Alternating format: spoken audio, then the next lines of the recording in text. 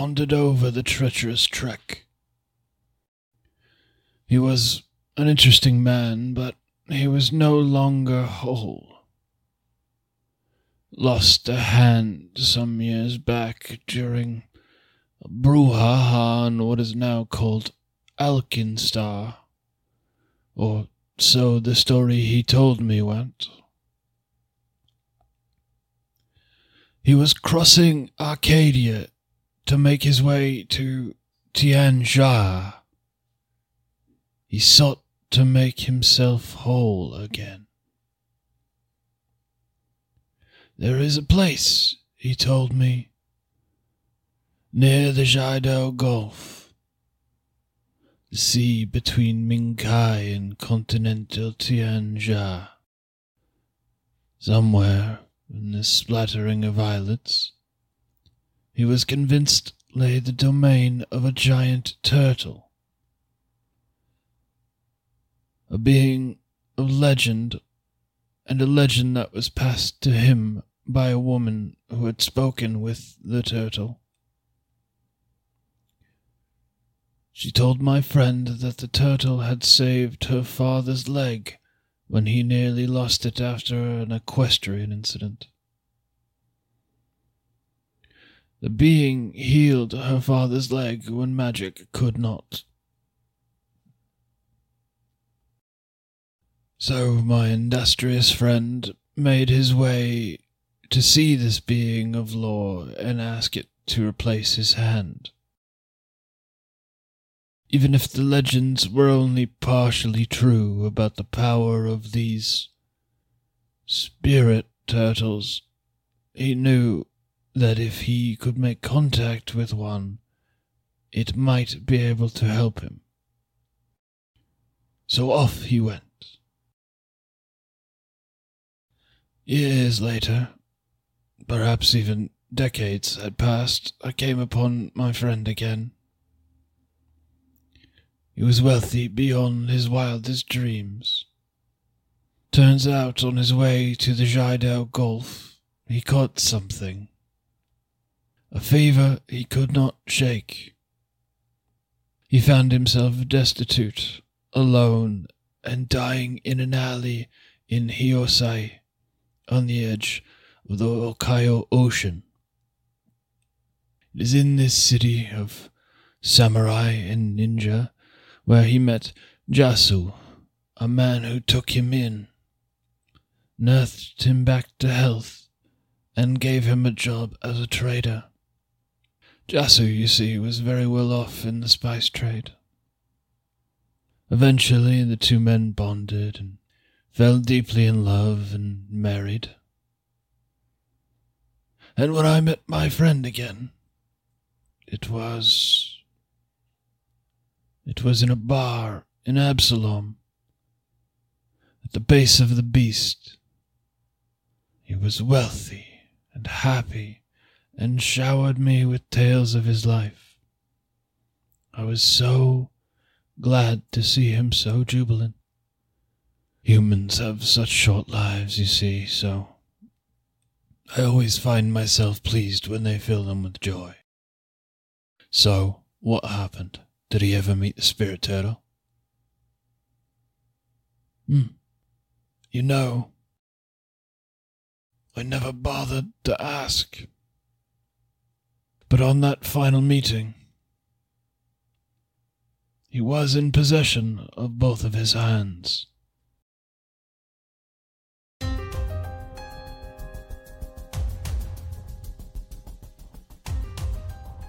Hey there, creatures, and welcome to Encounter This, a podcast exploration of the creatures from Pathfinder 2nd Edition and the lore that surrounds them.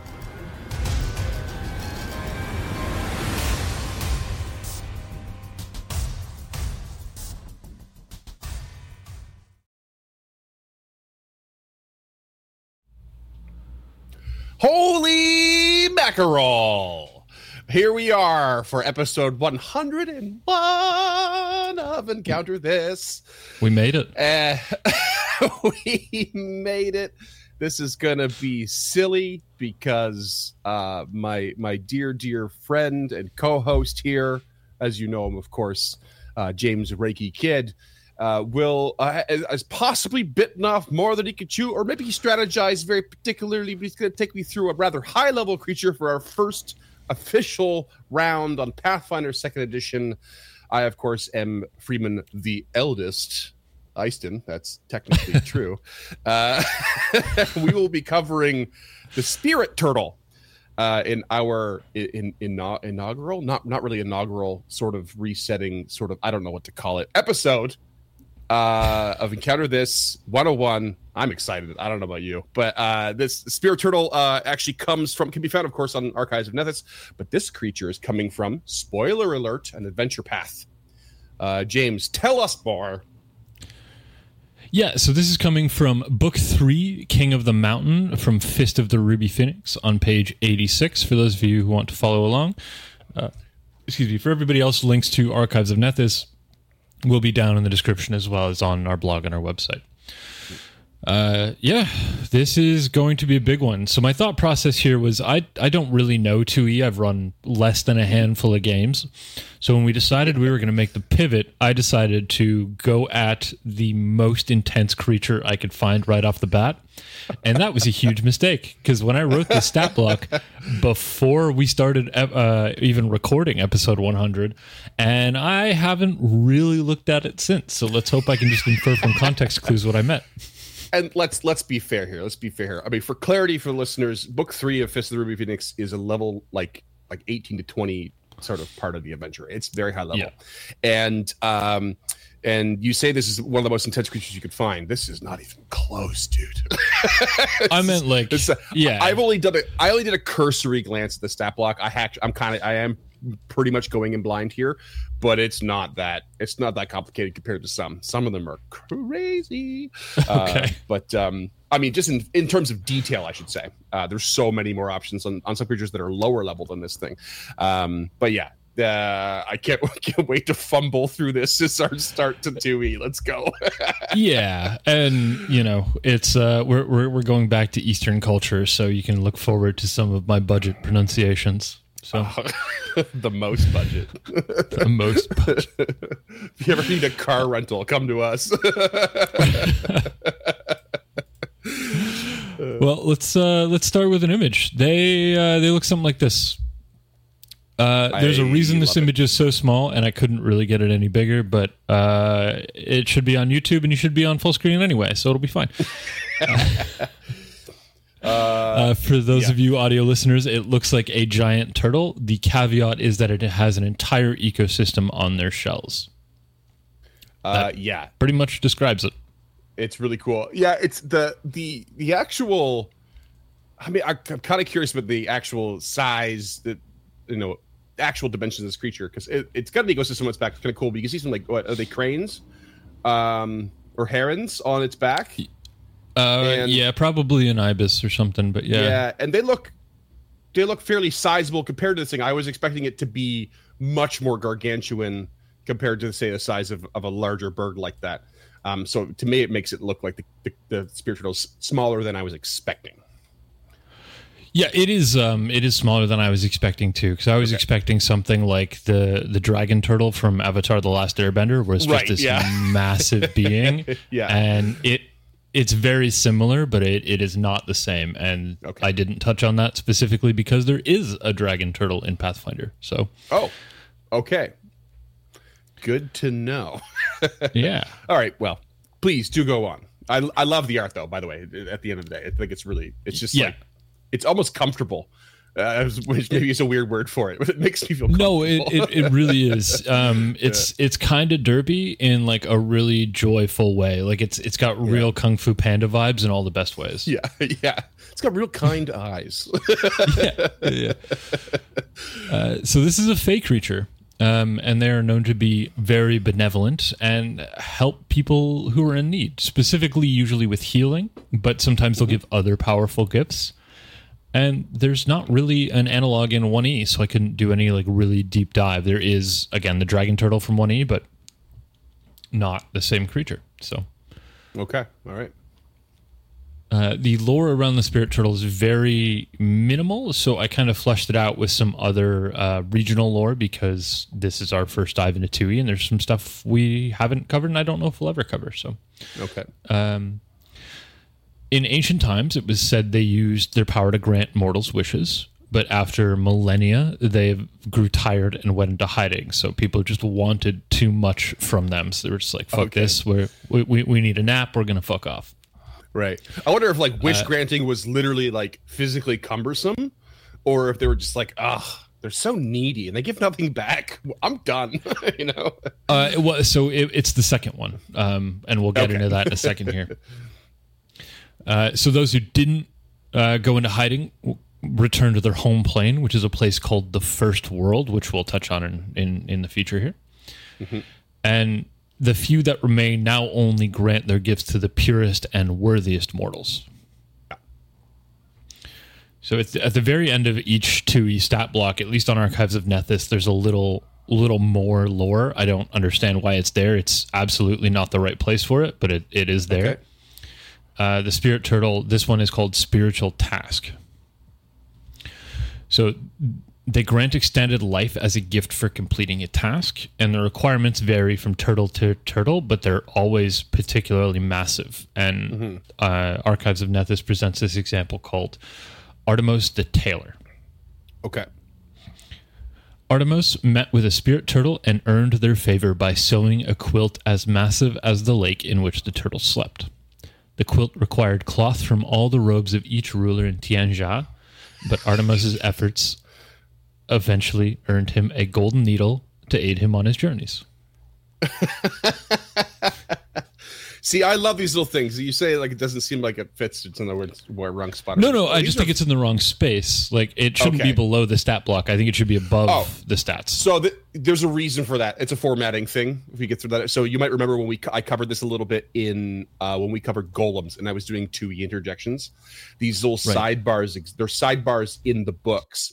They're not parts of the lore. They're little optional applicable things to the creature. So the way they're formatted in the books dictates how Archives of Nethys formats them on the page. Oh yeah, I totally get that. It's just wrong. It's like if you're gonna put in lore, put it in with the lore. Don't put it after the lore and then after the stat block. Like that formatting on the website makes no sense. It's fine to break it out because it is broken out, but I am kind of with you. It doesn't make sense that it's below the stat block. They could just as easily set it aside, but put it just underneath the lore in its own little sidebar. Yep. You know, but easily just, for whatever reason it's at the bottom. Yeah, I don't know. I'm sure there's a reason somewhere for it behind the scenes, but we don't like it here to encounter this. So it's probably the way it's automated. Damn you and your really easily accessible free content. How dare you? I'm sure it's just the way it's automated. Like there's no way somebody's manually typing all this stuff in. So it's just it's pulled from something directly, and that's just the way it pulls. But it's the way it do, yeah. Yeah. But that's it. But still, I love that little sidebar though. It is nice. It's a nice little addition. It's cool to like come up with like some ridiculous. What makes you curious about that little example even is what does that golden needle do to aid him? Exactly. Yeah, so I hunted for that item in both 1 and 2e, and like nothing. It doesn't exist. There's no golden needle. Damn, you set me I up. thought it might be a specific magical item, or I thought it might just be like a regular, like maybe it's Artemos's golden needle, or maybe it's just a golden needle and it, +1 to crafting or whatever. Nope, not a single thing. Sounds like it's ripe for some homebrew. You bet. But that's it. That's the dragon turtle. Cool. Fun times. Yeah. So I figured we'd talk a little bit about the First World because I found this concept really interesting. Yeah, I did a little bit again cursory research on the First World too, because I'm often a little bit confused about the First World, or in D&D was the Feywild. And I think the way it's set up in Pathfinder and that sort of universe of Golarion is pretty neat. So yeah, so It was a draft of the material plane. It was the first draft of the material plane. It was crafted by gods to test their crafting abilities and color palettes before creating their final version. So pretty much a dry run, except this particular one had living beings. Mm-hmm. The difference is the laws of nature in the first world fluctuate constantly to mimic the mercurial nature of its denizens, which are fey creatures. So all fey creatures originate in the first world. Okay. And because those laws of nature do ebb and flow, that means distance and time are inconsistent. So mortal travelers could spend an hour and travel at 100 kilometers only to find that they've moved a meter and 100 years have passed on the material plane. Right. Or what have you. So, like, that's just the most extreme example I could think of, but it absolutely has everything in between. Mm-hmm. And because of the plane's proximity to the positive energy plane, it ensures that this particular plane is teeming with life. So that's where the Fae come from. And a lot of it is strange and unusual life. Mm-hmm. And then after the gods abandon it to create the mortal plane, these divine beings known as the Eldest came down and essentially took over because they have godlike powers, or they have deific powers, though they're not technically gods in the way that Golarion constrains gods. They've I've always themselves. I've always noticed they're referred to as divine entities. It's like usually the phrasing that I've come across, and I believe they're not quite a pantheon. Maybe you can worship them as a pantheon. You can, I mean, yeah, and probably, I actually dive into them in a little bit. As well, just because I really wanted to flush this episode out, and I thought that was a really interesting idea. Yeah. The other big thing about the first world is that it stands outside the cycle of souls, which is known by the Fae as the Great Abandonment. So there's no real thing as true death in the first world. Yeah. Though the eldest worshippers' souls reincarnate there as Fae. So if you were to worship the Eldest really well on the material plane, when you died, your soul would be reincarnated in the first world as a Fae being. Mm-hmm. Right. Which is really cool. And I believe like death for something in the Fae or the first world, it just reincarnates. It just has its own independent cycle outside of the other planes. And what I think is really cool about because it has a proximity to the positive energy plane, and that's why it's teeming with life. There's like this bleed of the energy from that plane, right? And that's where as far as I know, that's where all souls come from, is that the energy plane just like spontaneously produces them, and then they are taken care of, and then they are put into the material plane. But there's this bleed off that's happening at the same time into the first world, which is it's pretty neat, I think. And I think I remember reading, and maybe you're gonna cover it. Sorry, but that, like, you're right. It's like there's no true death in for beings from the first world unless they leave the first world, such as gnomes. Yep, that's literally almost verbatim my next point. Nailed it. Yeah, true death returns if they leave if the Who's natives presenting leave, to who? like the gnomes did. Yeah. And there are these natural gates in wild places that connect it directly to the material plane, which Fae often use to fulfill their desires, be it whatever they have. Cool. They can just pop over to the material plane, do some shit, and pop back. It's like shopping in the city. Crazy. But like, they're not still subject to that like insane, time chaos, erraticness, like pop in, pop out. Probably, but must be since there's no right? such thing as true death, except when you're outside of the Fae, what is time? If right, the only reason I think we as a species measure time is because we have a finite amount of it. Right. If we didn't have a finite amount of it, there'd be no reason to measure it. So if a Fae popped over for a couple of weeks and didn't die and managed to pop back, and it happened to be 40 centuries, would that really be a big deal? Doesn't matter, yeah. But I guess the opposite direction, it is a big deal, right? Anyone from the material plane that's popping in and popping out, that's the danger. Yeah, okay. Yeah, that makes that sense. is a huge danger. If I'm not 100% sure because I don't know my gnomes inside and out, but I think the first world is like a taboo in gnome culture because of that concept, because of popping in and out could be Oh, really? be very difficult. I'm very prepared to be corrected on that, but that stands out as something that I had read in the past. Fair enough. Yeah. It makes me wonder if did gnomes really, did like the entirety of gnomes leave en masse, or is it just like the vast majority? And surely there's some gnomes that still live there, I would think. But yeah, just I know that it's all tied into the bleaching and all that stuff. It's really, really interesting kind of like concept for like a player character ancestry and stuff. I love that stuff. We'll get into it one day. I'm sure. Yeah. But let's just do a little primer on the Eldest. They are a group of highly powerful beings that stepped in to fill the deific void when the gods forsook the first world, like we touched on. They do hold deific power over the world, but they don't have the same ambitions as other pantheons. Okay. So they're not really interested in their worshippers at all. They're really only concerned with their own personal agenda, and they will distribute power to avatars, but that's really just for their own amusement. Like it's very... Okay. It really strikes me as something like that the Fae would do. Like, I'm bored. Let's give this Right. being a little bit of power to see what happens. Yeah. Okay. There are a few worshippers of the Eldest on Galarian. The most of them are Fae and gnomes, and they usually are solo in their practice, but reside near the gates. So, this I think is an awesome character hook. Like to be a gnome who's a worshiper of the Eldest, like a hermit worshiper of the Eldest, and then your character would know no fear, like because when you die, you'll just be reincarnated in the first world. Right. And like what a cool, sometimes it's a bit cheesy to seek a way to like bring a character that might have died back.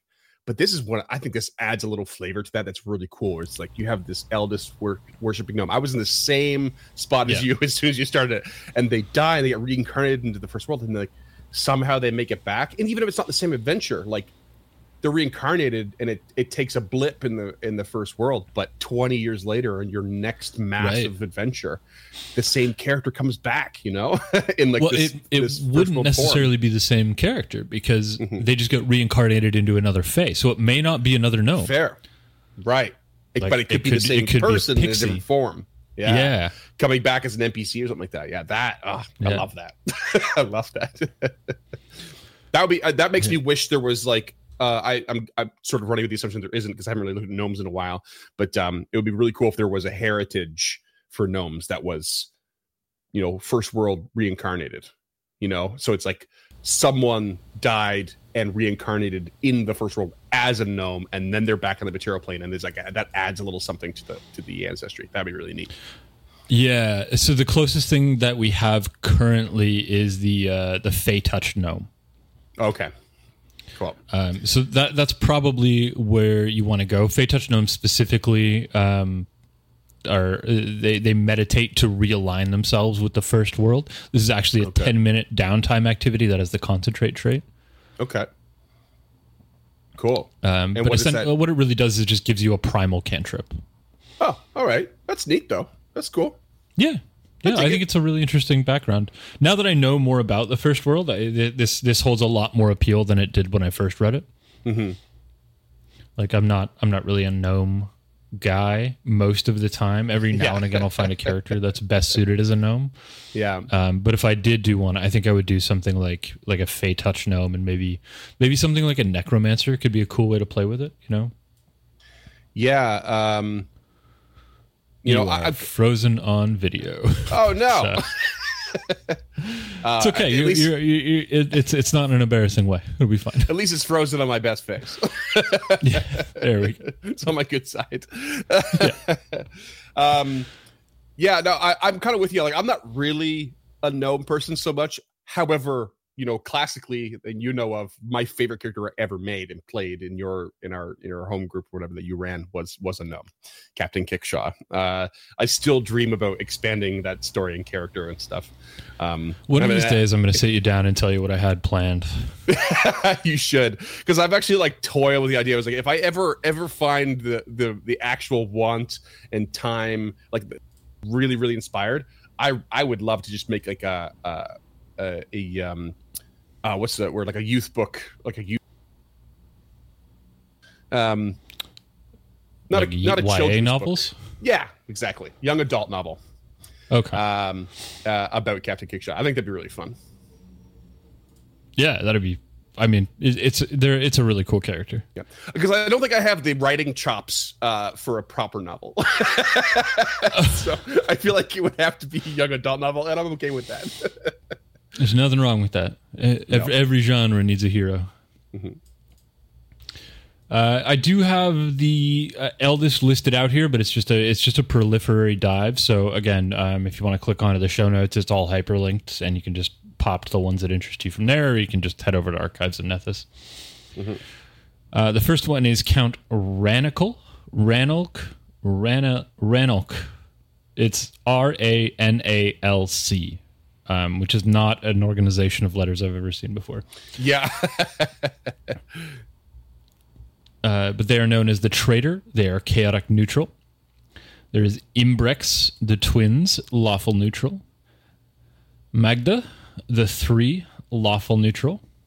Ragadan, the Waterlord, chaotic evil. Ng, the Hood, neutral. That's just spelled NG. So that's the if I throw any harder on the G, I'm gonna get canceled. Sheka, the Many, also neutral. The Green Mother, aka the Feasting Flower, neutral evil. The Lantern King, also known as the Laughing Lie, chaotic neutral. And the Lost Prince, the Melancholy Lord, true neutral. So you may have noticed that there's not a single good deity here. Yep. Nope. Which is they just all pretty about fantastic. their own shit. Yeah. I actually remember the Many. And you may or may not remember this, but well, you will when I tell you. You ran a 1E one shot one time. We didn't quite finish. It was a long time ago, and I made an android without permission, even knowing you probably wouldn't be happy about it. Yeah, I remember. But you gave in because it had not explicitly said no androids. And yeah, he served the Many, and he was like if I recall correctly, the Many basically have it's like a one entity that a soul keeps like reincarnating into or something like that. I don't remember the details, to be honest, but I was basically a servant of the Many, where the same soul kept going into new bodies, which was what kind of canon with the lore. And so that's why I was an android. It was like, wasn't really about the sci-fi aspects so much as like this was the proper vessel for a soul to travel into and occupy, as it continues its long journey. Right. Yeah. So in 2E, Shika isn't a being so much as a title. So there's a bunch of them. Right.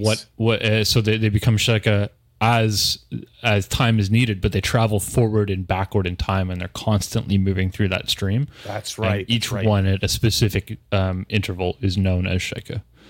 Cool. Yeah. So there's always a Shika at any point in time. Yeah. That's why they're called the Many, but they're all one and the same across time. I love that shit. It's so weird and mind-bending and stupid. And I love it. Yeah. But that's it for 2E lore. All right. I love it. We didn't talk much about the Spirit Turtle, but I love these primers on things like the First World and the Eldest. Yeah, so honestly, fun. there's like 2 paragraphs about the Spirit Turtle, and we covered them both in probably more depth than was required. Nailed it. Okay, so that'll bring us on to real world lore. Let's do it.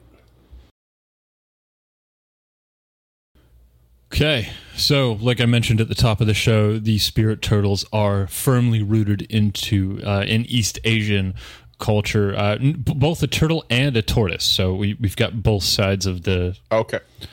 Yeah. And in all that I've found, they're believed to represent longevity. And in Chinese culture, they are chief among all shelled creatures. Mm-hmm. We got a couple of images. So there's the 2E Spirit Turtle again. And this is called Immortal Riding a Turtle. It is from the Han Dynasty Nanyang City, China. I couldn't find an artist. This is pulled directly from the Wikipedia page, so this is the best we got. But you can see them kind of kneeling on the turtle as it I don't know, takes them somewhere, which is great. What's he holding? I think it's a peacock. That's what I was going to say. I'm pretty sure it looks like a peacock or something. Yeah, but I honestly have no idea. Yeah. It's a really cool image though, and we'll throw a bigger one up on Instagram when we get there. But so we're going to start with something called the Ira or Ira. I couldn't find a pronunciation guide for this particularly. Again, hyperlinked in the show notes if you're interested in learning more about this. This is the first surviving Chinese dictionary, and it originates from about the 3rd century BC or 201 to 300, and it has some entries on a divine turtle.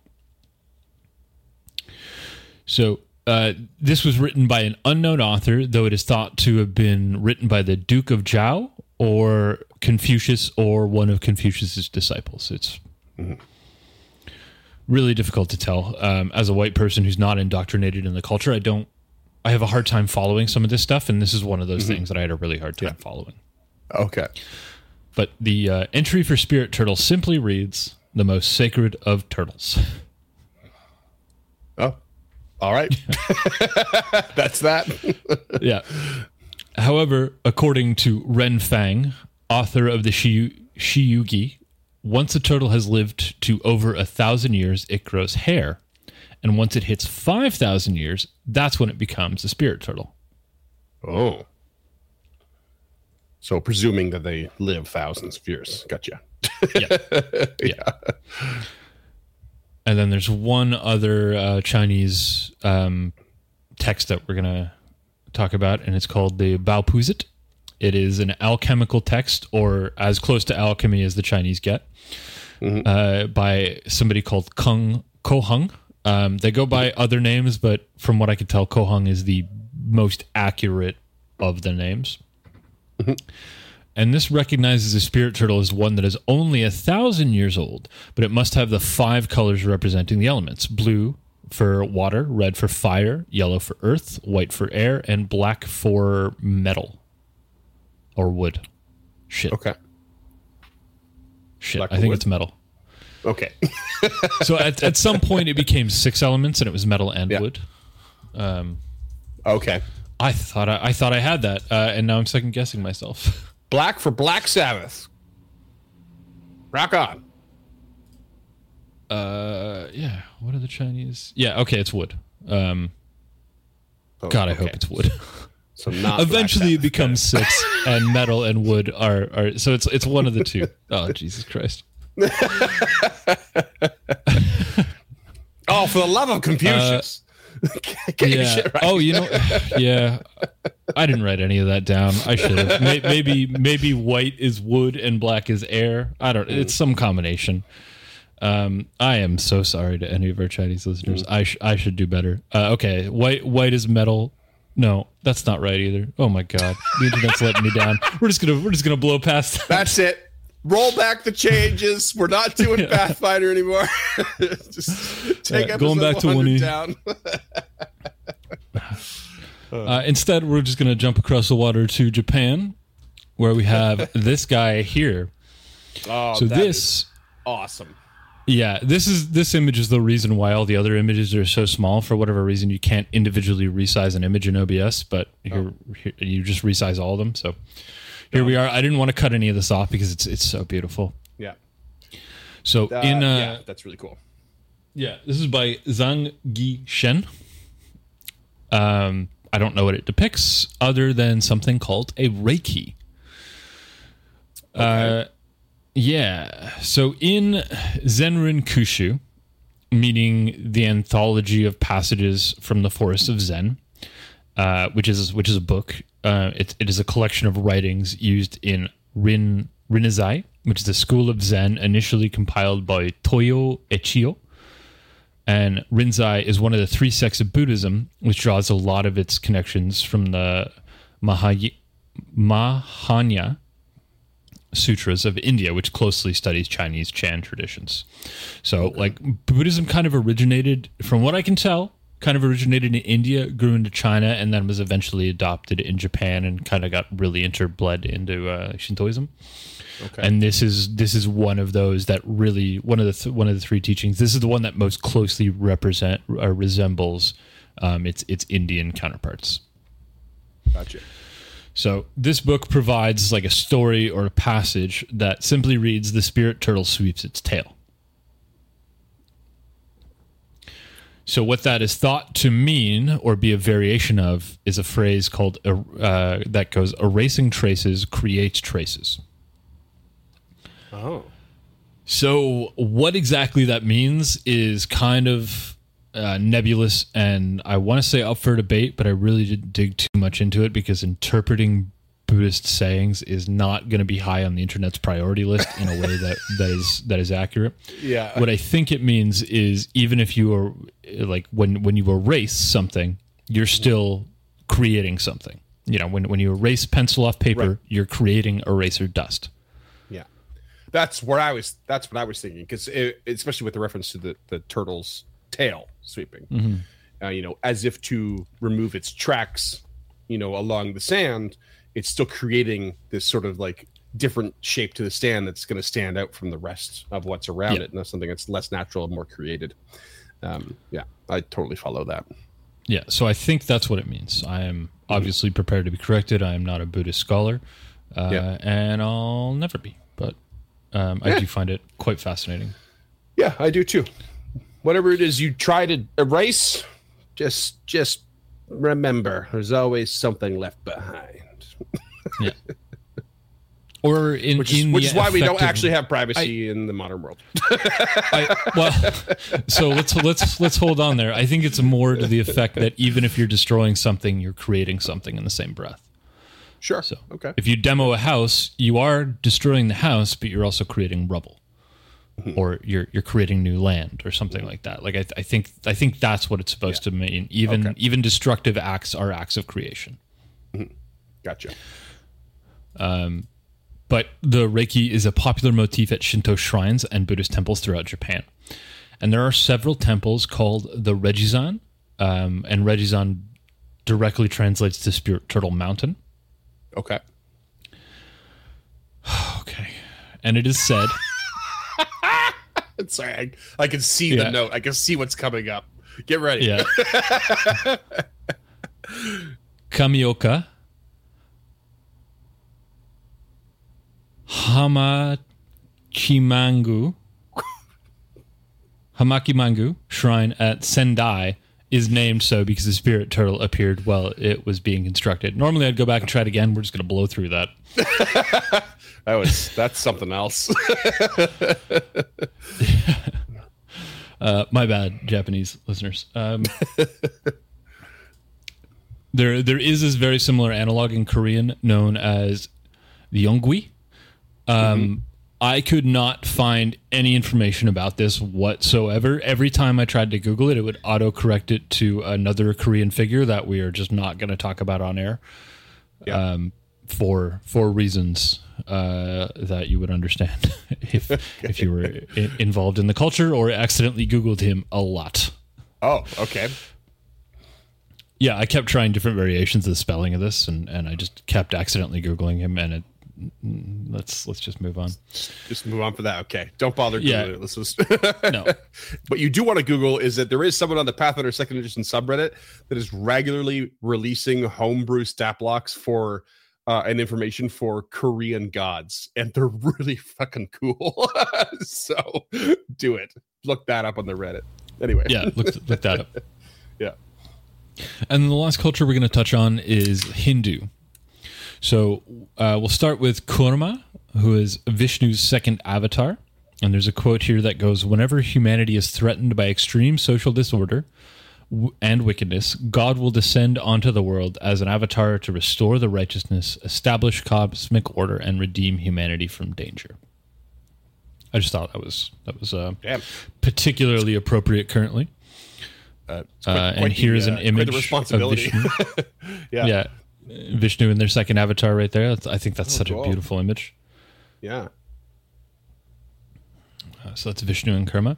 And the last one is Akupara.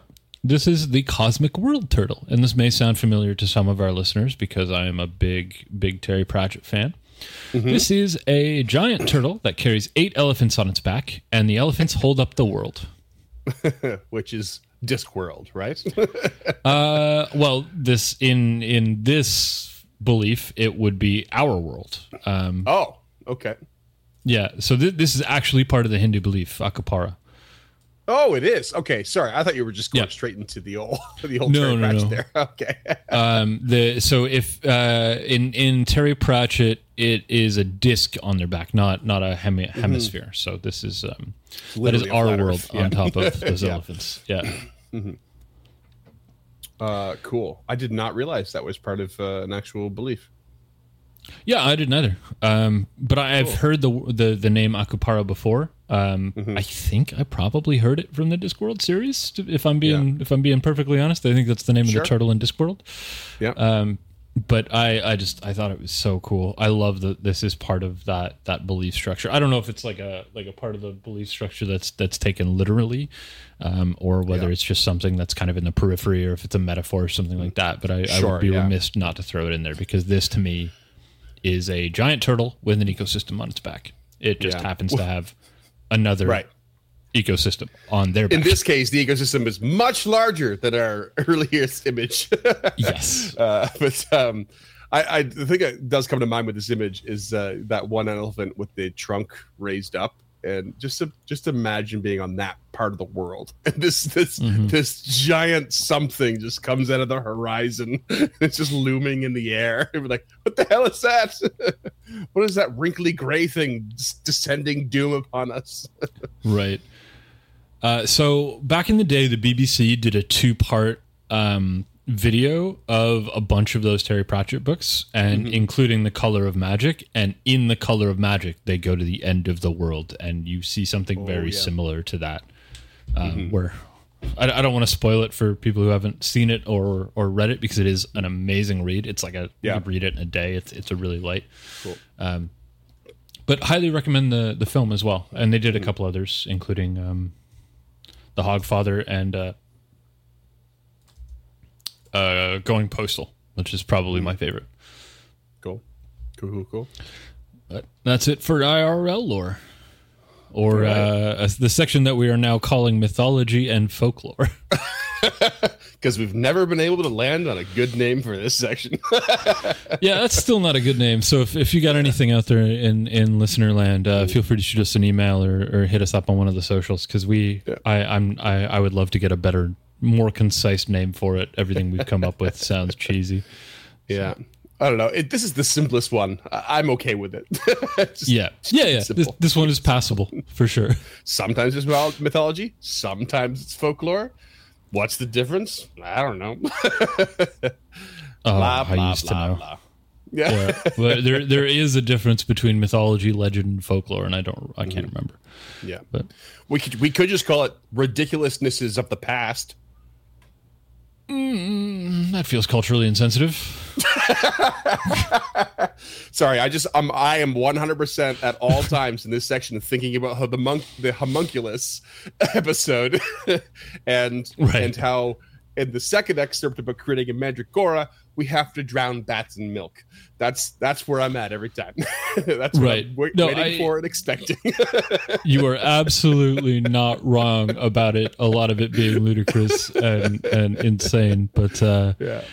I feel like we probably shouldn't just blanket Hindu and Japanese folklore as batshit crazy, because a lot of it's really beautiful. No, it is though. It is. It truly is. Yeah. I guess the more Western culture witchcraft stuff, maybe not so much. Yeah, but, yeah. Any of that white people shit, that shit is crazy. Alchemy is that's just broken. cray. Yeah, Yeah, but the turtle, erasing traces to create traces is actually pretty cool. It's actually pretty cool. So no, you're not wrong. You're not wrong. Yeah, if you put some thought into it, it's kind of beautiful. Keep it simple. But that'll bring us to our next section, the mechanics. I'm so pumped. I tell you, Okay. I am pumped for this for a particular reason. Okay. It's because, one, I love Pathfinder mechanics, second edition mechanics specifically, and I can't wait for us to get a lot of this wrong, for us to be corrected later, which is more likely this time around than what we were covering in 5e with our little active community. And but I love being corrected in a way because it just helps me understand the system more, and I dig it. I really dig it. I'm into it. Yeah, I'm excited for this one. That's why I dug into one of the bigger creatures that I could find. Yeah. And I think I may have just like searched for highest creature level. Yeah. Okay. Assuming that they were going to have all that stuff in there. So again, I wrote this before we did the episode 100, so the style is a little bit different than that episode, but it will revert back to that episode 100. We've decided that's going to be our template going forward, so this may be a little out of order compared to some of the other episodes, but Sure. Deal with it. This is our show, not yours. Yeah, exactly. My house. Creature level 21, starting off huge. Oh man, you nuts. Yep. As for rarity, they are rare. They are chaotic good. They are gargantuan, and they are fey. Mm-hmm. Okay. Fey we knew. Gargantuan makes sense. Rare also makes sense. Yep. Chaotic good will be changing in the future, as most of you might know. Yeah, but we'll keep covering those their expulsion of alignments until that time comes. I'm sure we'll keep covering it, because it's applicable as far as the rules we're going to cover now go. Yeah, and I also think it's interesting because it gives you an idea of how to play the creature. Yeah, I'm not saying you should be beholden to your alignment. Your alignment should never dictate what your character is. Like we said time and time again, alignment is fluid. Oh, over. But alignment should influence how you're playing the creature. Yeah. And knowing that this giant wish-giving turtle is chaotic good, yeah. you can just be like, well, maybe fuck you. Yeah. All right. They got a perception of 35. They speak Common, Sylvan, and tongues. So I love tongues. This is kind of what I've always thought telepathy should be in 5e. They just understand all words regardless of the language and speak the same language as other creatures. Like just universal translate, ba weep grana weep ninny bong kind of shit. This is how it should be done. However, this is a spell. This is technically a 5th level divination spell. But with some passive abilities, or just the way, or like a constant ability to spellcast, that's just how they speak. Okay. So they are effectively at all times under the effects of this divine spell. Correct. Cool. I dig it. There are a couple of skills that they have a boost to, specifically diplomacy. All lores, like just says all subcategories. Amazing. Yeah, just a So plus good. 34 in case you were wondering. Yes, I can tell you all about cutlery and all of its history. But why, Spirit Turtle? Why do you know about cutlery? I know about all things. Exactly. Omnipotence. That's ridiculous. Yeah.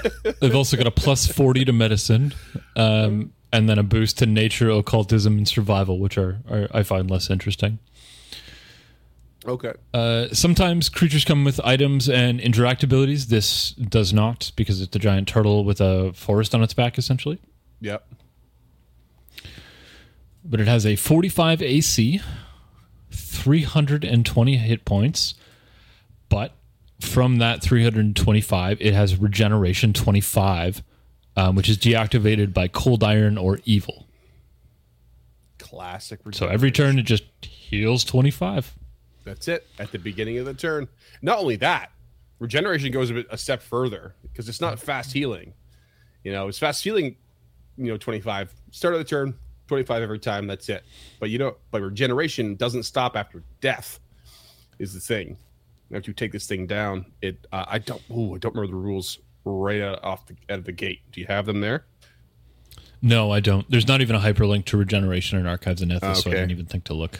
Oh, they failed. It's basically that if you gain the dying condition and never increase beyond dying 3, as long as regeneration is active. So you cannot. So if you were to play this creature using the dying rules that's usually applied to PCs, which is an option, and this is specifically a creature only ability. This is not something that PCs can get. Rules is written. So basically, they cannot increase beyond dying 3, which means they cannot die. So you can just keep hitting them, and they will eventually just wake up and keep regenerating every turn, every 6 seconds. The only way to stop that is with the listed damages. So they have to effectively, however you want to run it, whether it's they die, they just don't die, and then you have to hit them with this damage, and then you just can automatically assume they die, or you can go through those rules of, okay, you've hit them with evil or cold iron, but they're dying 1. You're like, oh shit, now they're dying 2, now they're dying 3. You got to keep that damage on. You have to keep applying it, otherwise they are coming back. Right. Which I love. I love the idea of you just, if in the odd, and I mean this not hyperbolically, in the incredibly odd chance that you get into combat with a spirit turtle, I love the idea that it just, combat ends and it wakes back up and it's like, I'm not actually dead. Yeah. Let me tell you more about the cutlery. Just stop it. There's more bookbinding knowledge to impart to you. Let me tell you about spirits and the lore behind them. Gin was originally known as Dutch courage. Make sure you listen to Stemming the Tide for a couple of those jokes, everyone. So it has a couple of resistances, fire 20 and physical 15. So if I understand this correctly, so you have to get above. So if you're going to hit it with fire, your damage has to be above 20 to do anything. Yep. That's okay. Brutal. And then the weakness is the one I don't fully understand. So does a weakness cold iron 20? So anytime you hit it with cold iron, does it do an extra 20 or a flat 20? Nah, it takes 20 damage straight up, just flat kind of thing, on top of whatever you hit it with. Okay, so it is an extra 20, not a flat 20. Yeah, but it is flat, but it's an addition. I guess it's like not a variable 20. That's what I meant. I mixed right. up I got my merds all mixed up, as my mother would say. Okay, but yeah, it just works sort of the opposite of how resistances do. If that is happening, that's what I thought. But we had a fight fight with a golem where it was explained in a way that I didn't fully understand. Golems are a very, very specific exception. They have what's called golem anti-magic, which works very differently. Yeah, gotcha. Well, we'll do it to golems at some point. They literally don't have weakness and resistance in this. It listed in this way. They might, like, to some degree, but like their anti-magic is a separate mechanic. Yeah, they're really cool and brutal. Yes, they are. Yeah. So they have a 30-foot land speed and a 40-foot swim speed. Wow. We're both losing our words here. Welcome back. They have one passive ability, I guess the best way to put it. It's called Pacifying Aura. So this is the emotional, enchantment, and primal traits. It extends 100 feet, and all creatures are subject to 10th level calm emotions. That's what I mean by the very odd chance that you get into a fight with a spirit turtle. Sure. Yeah. Because your will save is DC 44. Oh boy. So this is only for 1 hour. Even if the creature leaves an aura, they are still under the effect of this 10th level calm emotions. And then after, the creature is immune for an hour. Okay. So if you fail that will save, you are forcibly calmed into a non-violent state, is what calm emotions does. Oh, gotcha. Interesting. I love this because like the calm emotions is, it's a level 2 spell. I'm sure, I don't know if it heightens or not, but standardly it's only a 10-foot burst. Yep.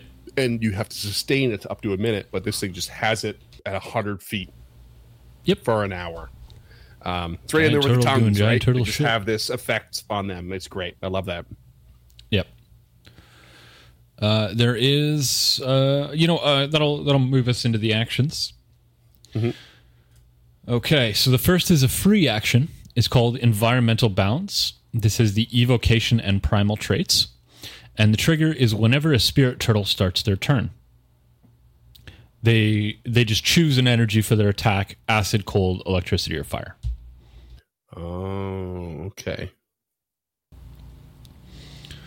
And then their first actual attack is Jaws. It's a single action. So in Pathfinder 2e, there is a multiple attack penalty because you can attack as many of your 3 actions as you want. Mm-hmm. So I'll just list all 3 of them in order. Traditionally it's a -5 unless the weapon is agile, in which case it's a -4.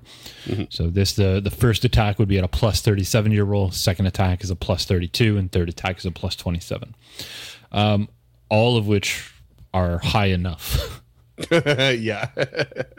It's funny how consistent and tight the math is in 2e, and how like every +1 or -1 matters, but it still really scales at this at a faster and larger rate than say 5e, right? Like those numbers get really high even though 1 or 2 really matters. And I love that.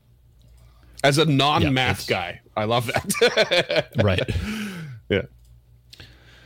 This is a magical attack. It has 20-foot range, so it can get you from 20 foot away.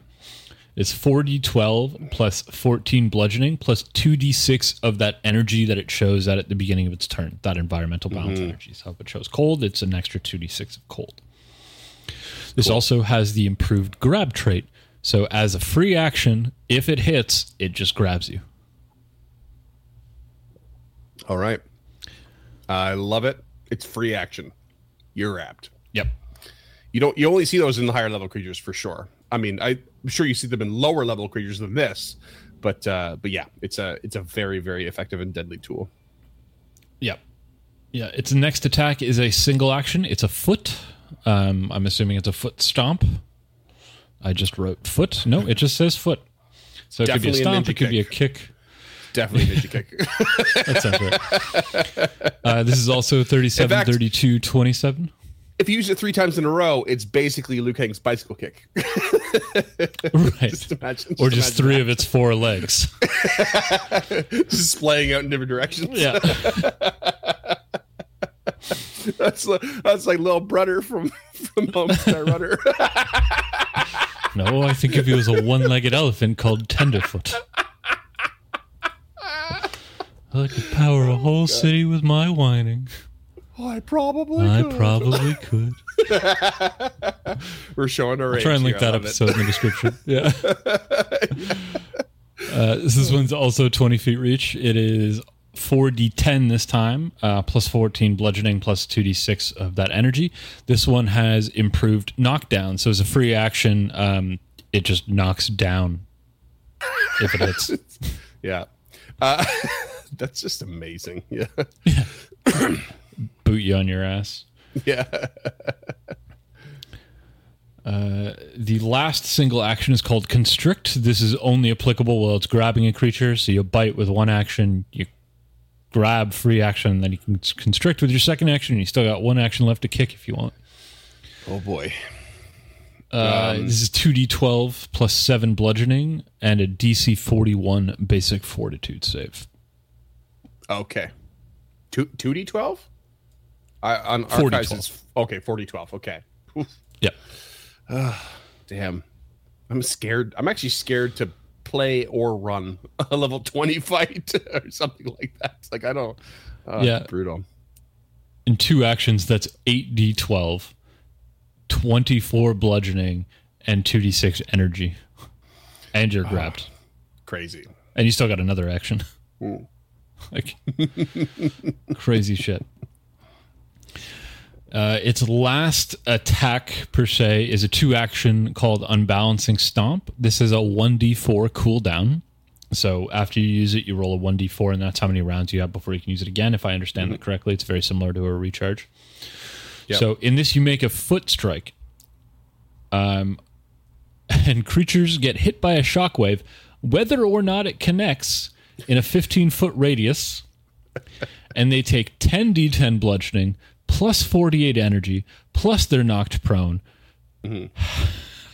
However, there is a basic reflex save, again, DC 41, and the success of that reflex is that you're not knocked prone. So you're still taking 10d10 and 48 energy.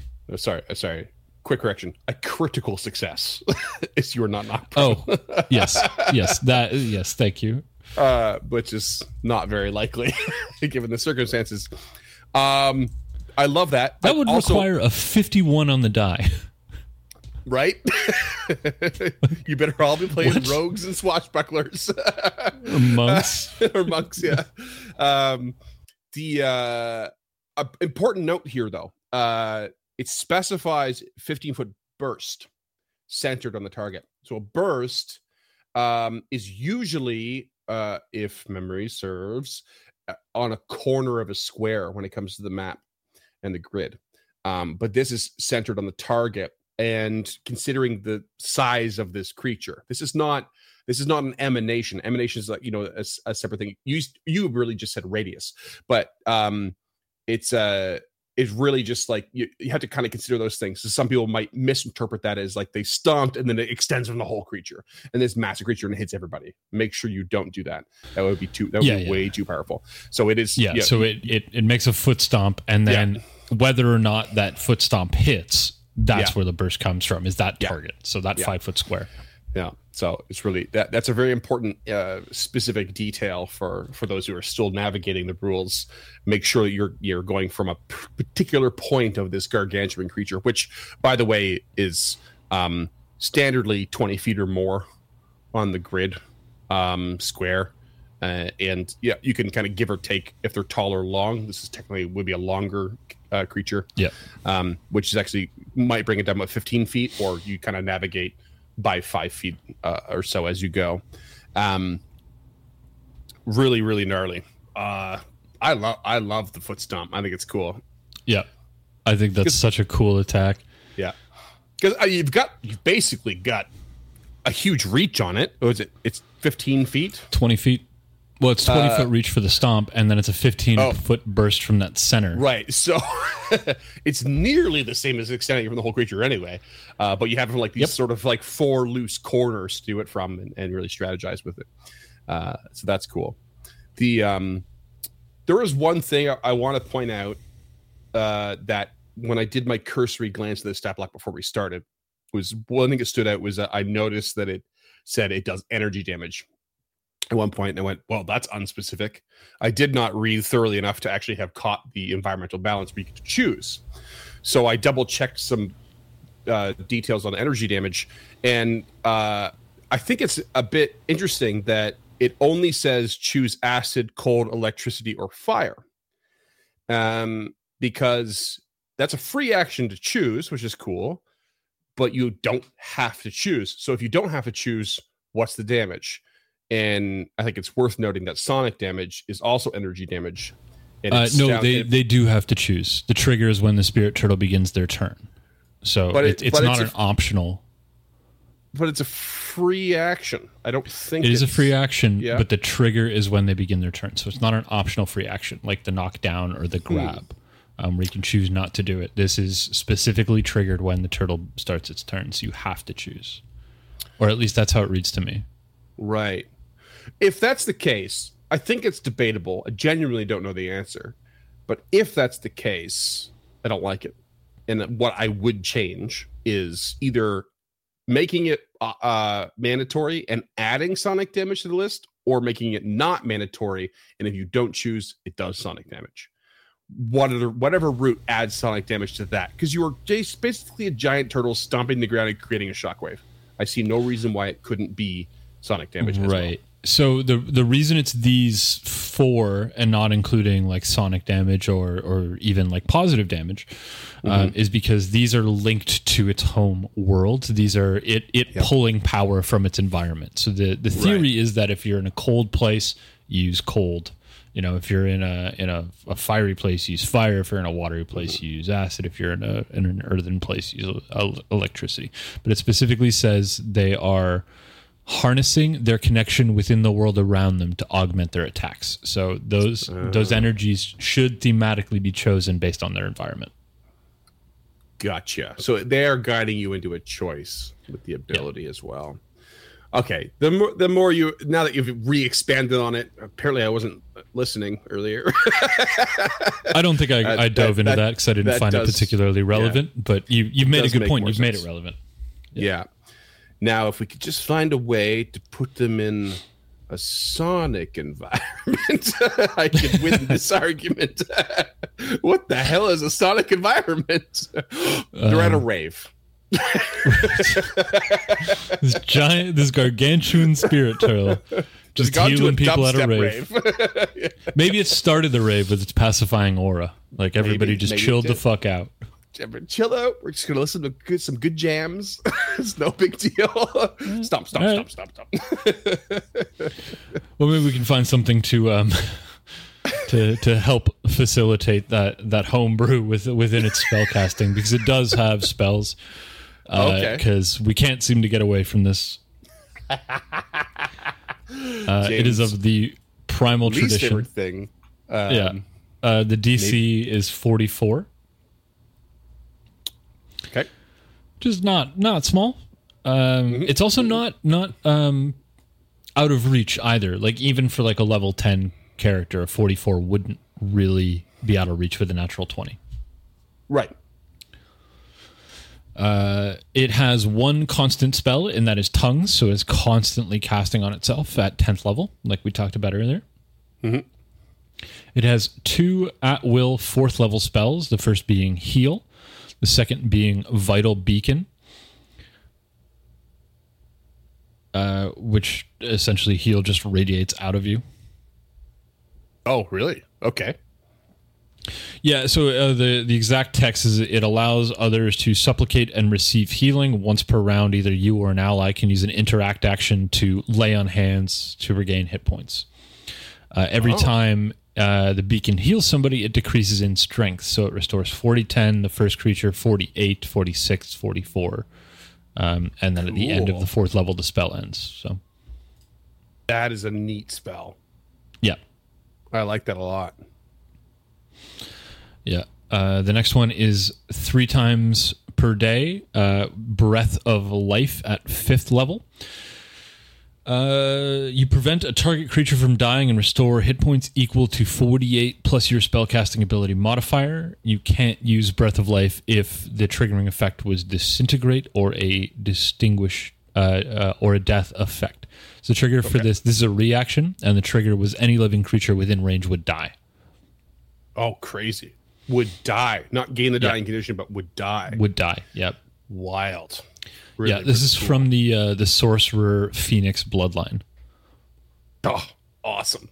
Yeah. Which I believe was a later released bloodline. I believe it was the was it Secrets of Magic? I think. Might have been Secrets of Magic. Oh. Well, I feel like Fist of the Ruby Phoenix came out before Secrets. No, it is Fists. Spoilers. Oh.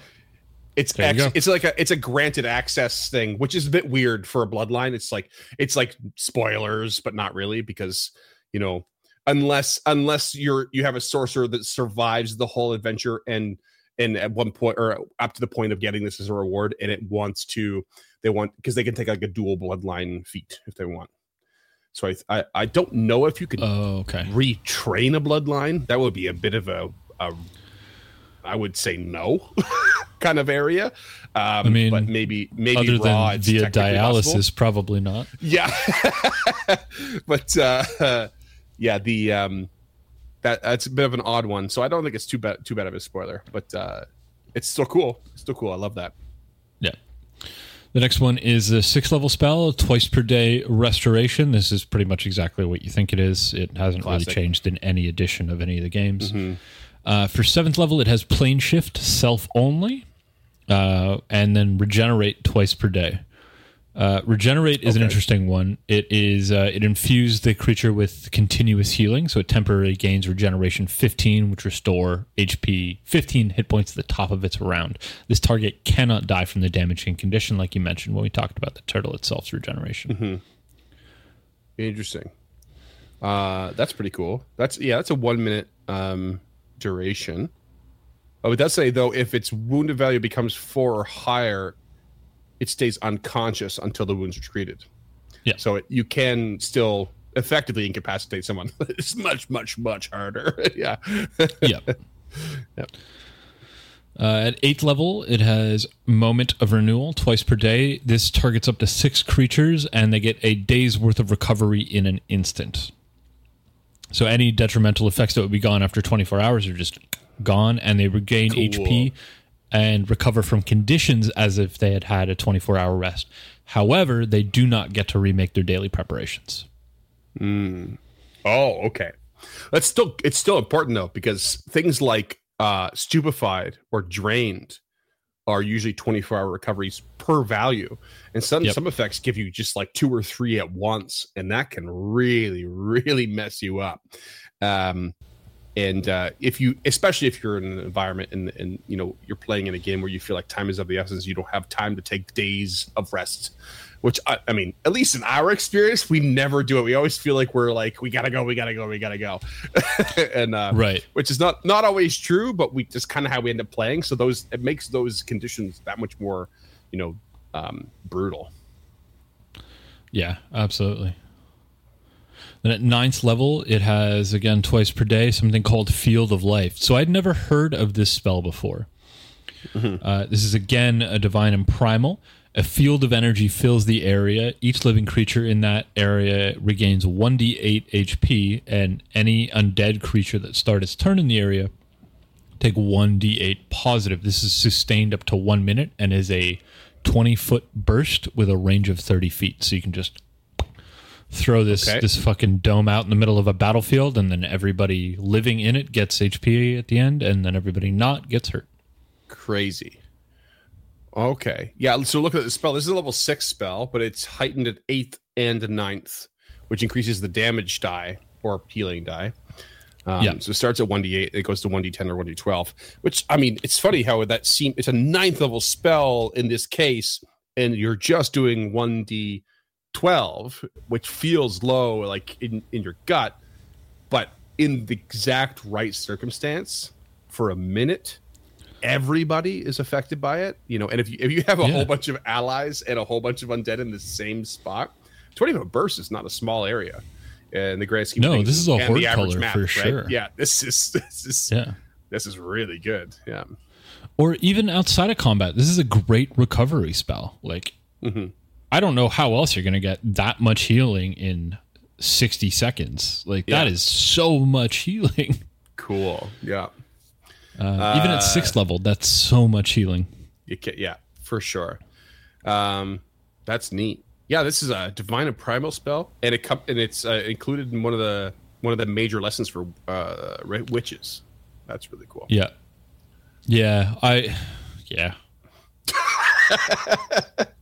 Thoughts on that, James? No. Can't talk about it. I can't. Oh, the dangers of doing multiple shows. I know. Okay, so at 10th level, once per day, they have a spell called Revival. Yet another spell I haven't heard of because obviously I haven't looked at 10th level spells. I don't ever expect to have a character that lives to 20th level. Seriously.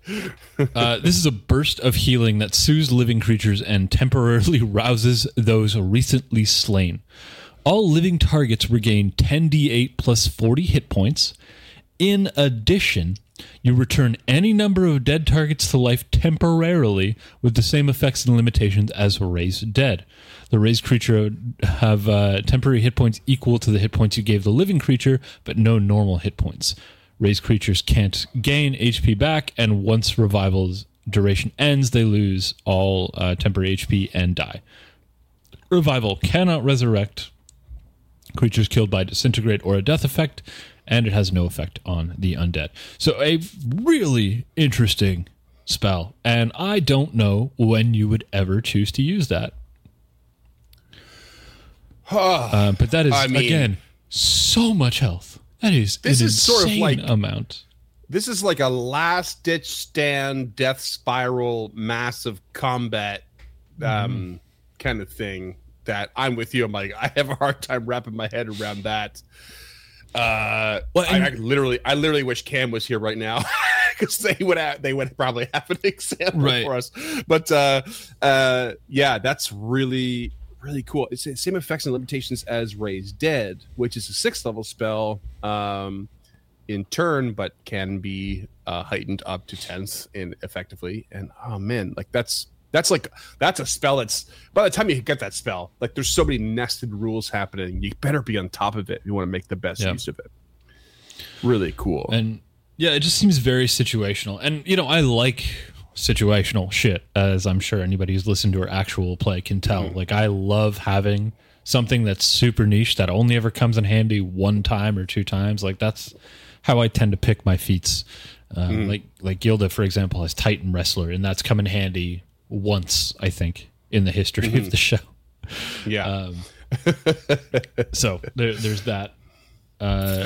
So I think it's great, but like you said, as a last ditch effort, why is that going to be like? I can't really see a reason why that would be my 10th level spell that I would pick as a cleric. Right. I mean, I guess it depends on what your other options are for 10th level spells. Right. I don't know off the top of my head, of course, but yeah, it really depends. And especially given a cleric, you're a prepared caster. So, if you know what's ahead of you, maybe this is the best choice for the circumstance that's coming up. So yeah, absolutely. And there are some ways to build a cleric where you can swap in and out spells on the fly. Right. Yeah. If I remember correctly, Arthur could do that with 10 minutes. Like just okay, cool. Assuming that's applicable to a 10th level spell, that's very powerful. Yeah. And the last one is also once per day. It's called Primal Phenom. You direct phenomenon. I prefer Phenom. Phenom's a different word.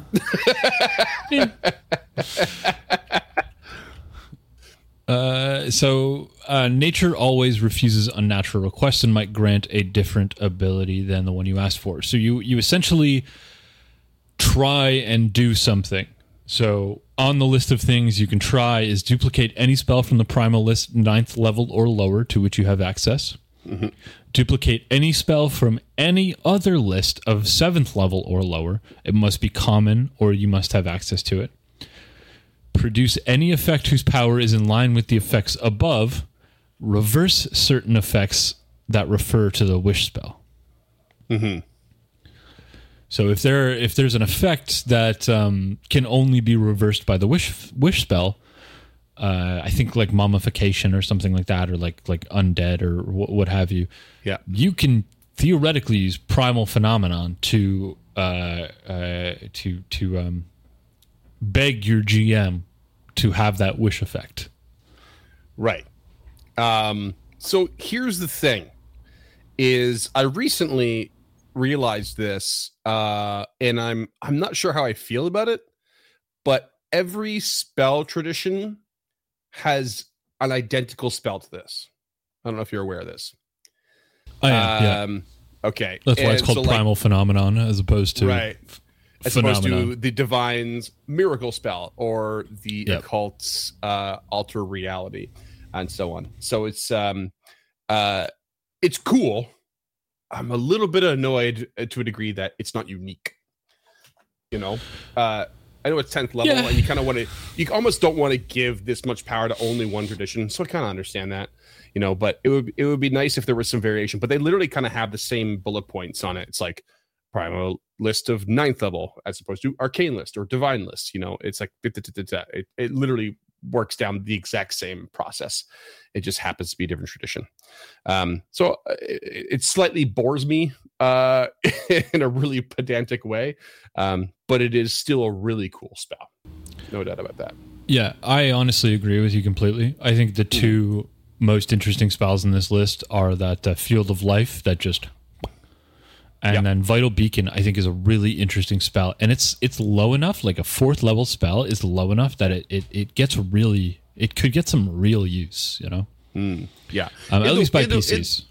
In the weirdest way, it actually reminds me of like my World of Warcraft days, where I honestly can't remember what class it was. It might have been a monk, where they had like a healing build they could do, and like you can kind of deposit healing things along the battlefield, and people can, and I think maybe priests could do it too. Like you could basically put in the area something that people can move to and take advantage of. So it reminds me of that. It's like as long as you're within that. Was it? Did it have a radius or no? You just. Oh yeah, just it's outward from you. And yeah, you just get to use it, and it kind of decreases with power. Yeah, it's very reminiscent of some of the MMO stuff that I've played, I guess. And it's like, I just think it's I had clever. a high priest in Ragnarok Online that did the same thing. Yeah, it would drop. It was a specific build of priest. It was called an Emmy, and I can't remember what it stood for. But you would essentially just drop these little bombs on the battlefield, and whenever another player walked over it, it would explode, and then there would be a radius, and of that radius, it would heal anybody in that area, but damage undead in the area. Okay, it was a really interesting and really situational spell. So we did a lot of undead zombie dungeon dives to try and get to that second level 100.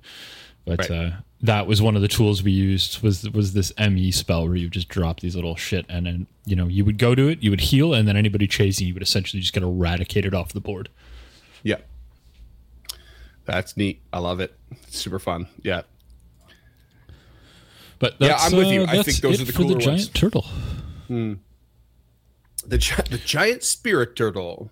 The giant. Not to be confused with the possibility of a stat block that's actually called giant turtle. Correct. Just in case.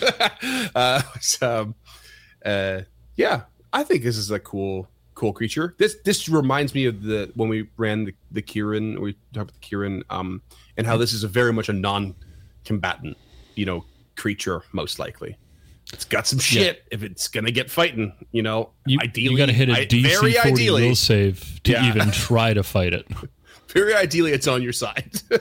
Yeah, you're not likely to be fighting this thing unless you're running an evil campaign of some kind.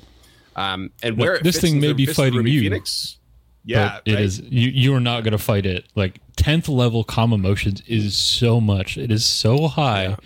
And the fact that it's just a fucking passive aura is insane. Yeah, I don't know where it would fit in Fists of the Ruby Phoenix because I've not read through that entire adventure. I've read some of it, but I would imagine I would hope that it's something like it's just a passive NPC that helps out and guides you along that sort of tournament, or it's a test, perhaps a high level test of some kind, so which the calm emotions thing is there to start, but it's like, okay, this is your final round kind of thing. Show me what you got, and then you have to. I wonder if it's your reward at the end of the adventure is meeting this giant spirit turtle. Well, the reward of the Ruby Phoenix tournament, which is effectively common knowledge at this point, so I don't feel like it's a spoiler, is to gain access to like a vault from the person who created the tournament, and which has extremely high level items. So maybe this is tied into that. But you are effectively able to pick a reward of a treasure trove of extremely valuable things. Right. Or maybe you have to go appease the turtle, like have it grant you its favor in order to even take part in the final battle or something like that. Yeah. I'm sure that it's a test along the way, because I'm pretty sure that the tournament, it's a lot of gnarly different things. It's not simply a Mortal Kombat, Right. Yeah. It's much, much more. Okay, so that brings us to our final segment of the show. The homebrew, of which I have nothing. There is not a single thing I would possibly change about this because A, I don't ever intend to run a 20th level campaign, and I don't really fully understand what's required of it. But B, I just don't feel like I have a good enough grasp of second edition and how I would use this creature particularly in order to want to make some changes. Yeah. That's the spell list I don't hate.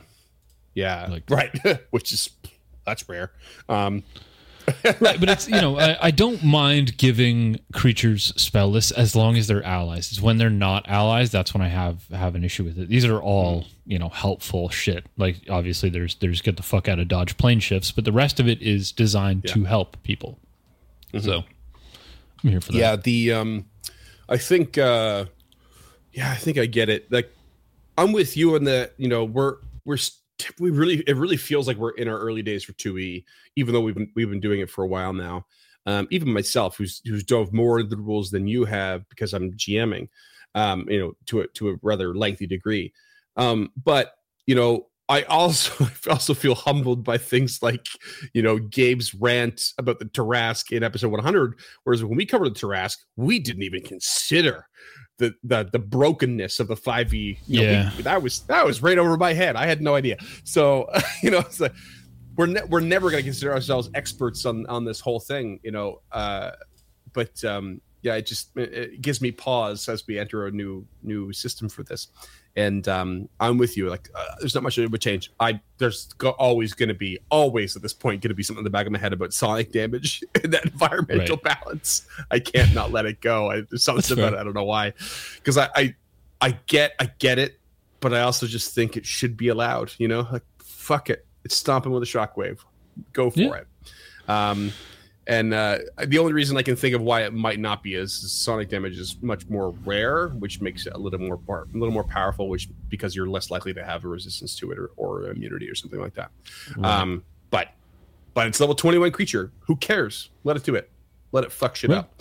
But yeah, and if you've got anything, listeners, okay. And if you listeners out there have anything, feel free to shoot us an email over at info@encounterthis.ca. If you like what we've done here, you can find us on patreon.com/unchartednorth. $5 a month will get you a handwritten thank you letter and a theme button and some stickers. $10 a month will get you the ability to suggest a creature that we cover.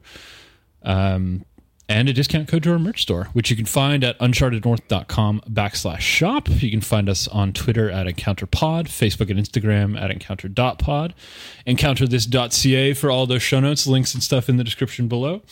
If you are listening to this as a podcast, please rate and review on your platform of choice. If you are on YouTube, we'd appreciate it if you like and subscribe. This can be found on youtube.com/@encounterpod. And if you could tell a friend, we'd really appreciate it. But in the meantime, thank you so much, creatures, for listening, and we'll catch you in the next one. Until next time, creatures, thanks, as always, for listening to Encounter This.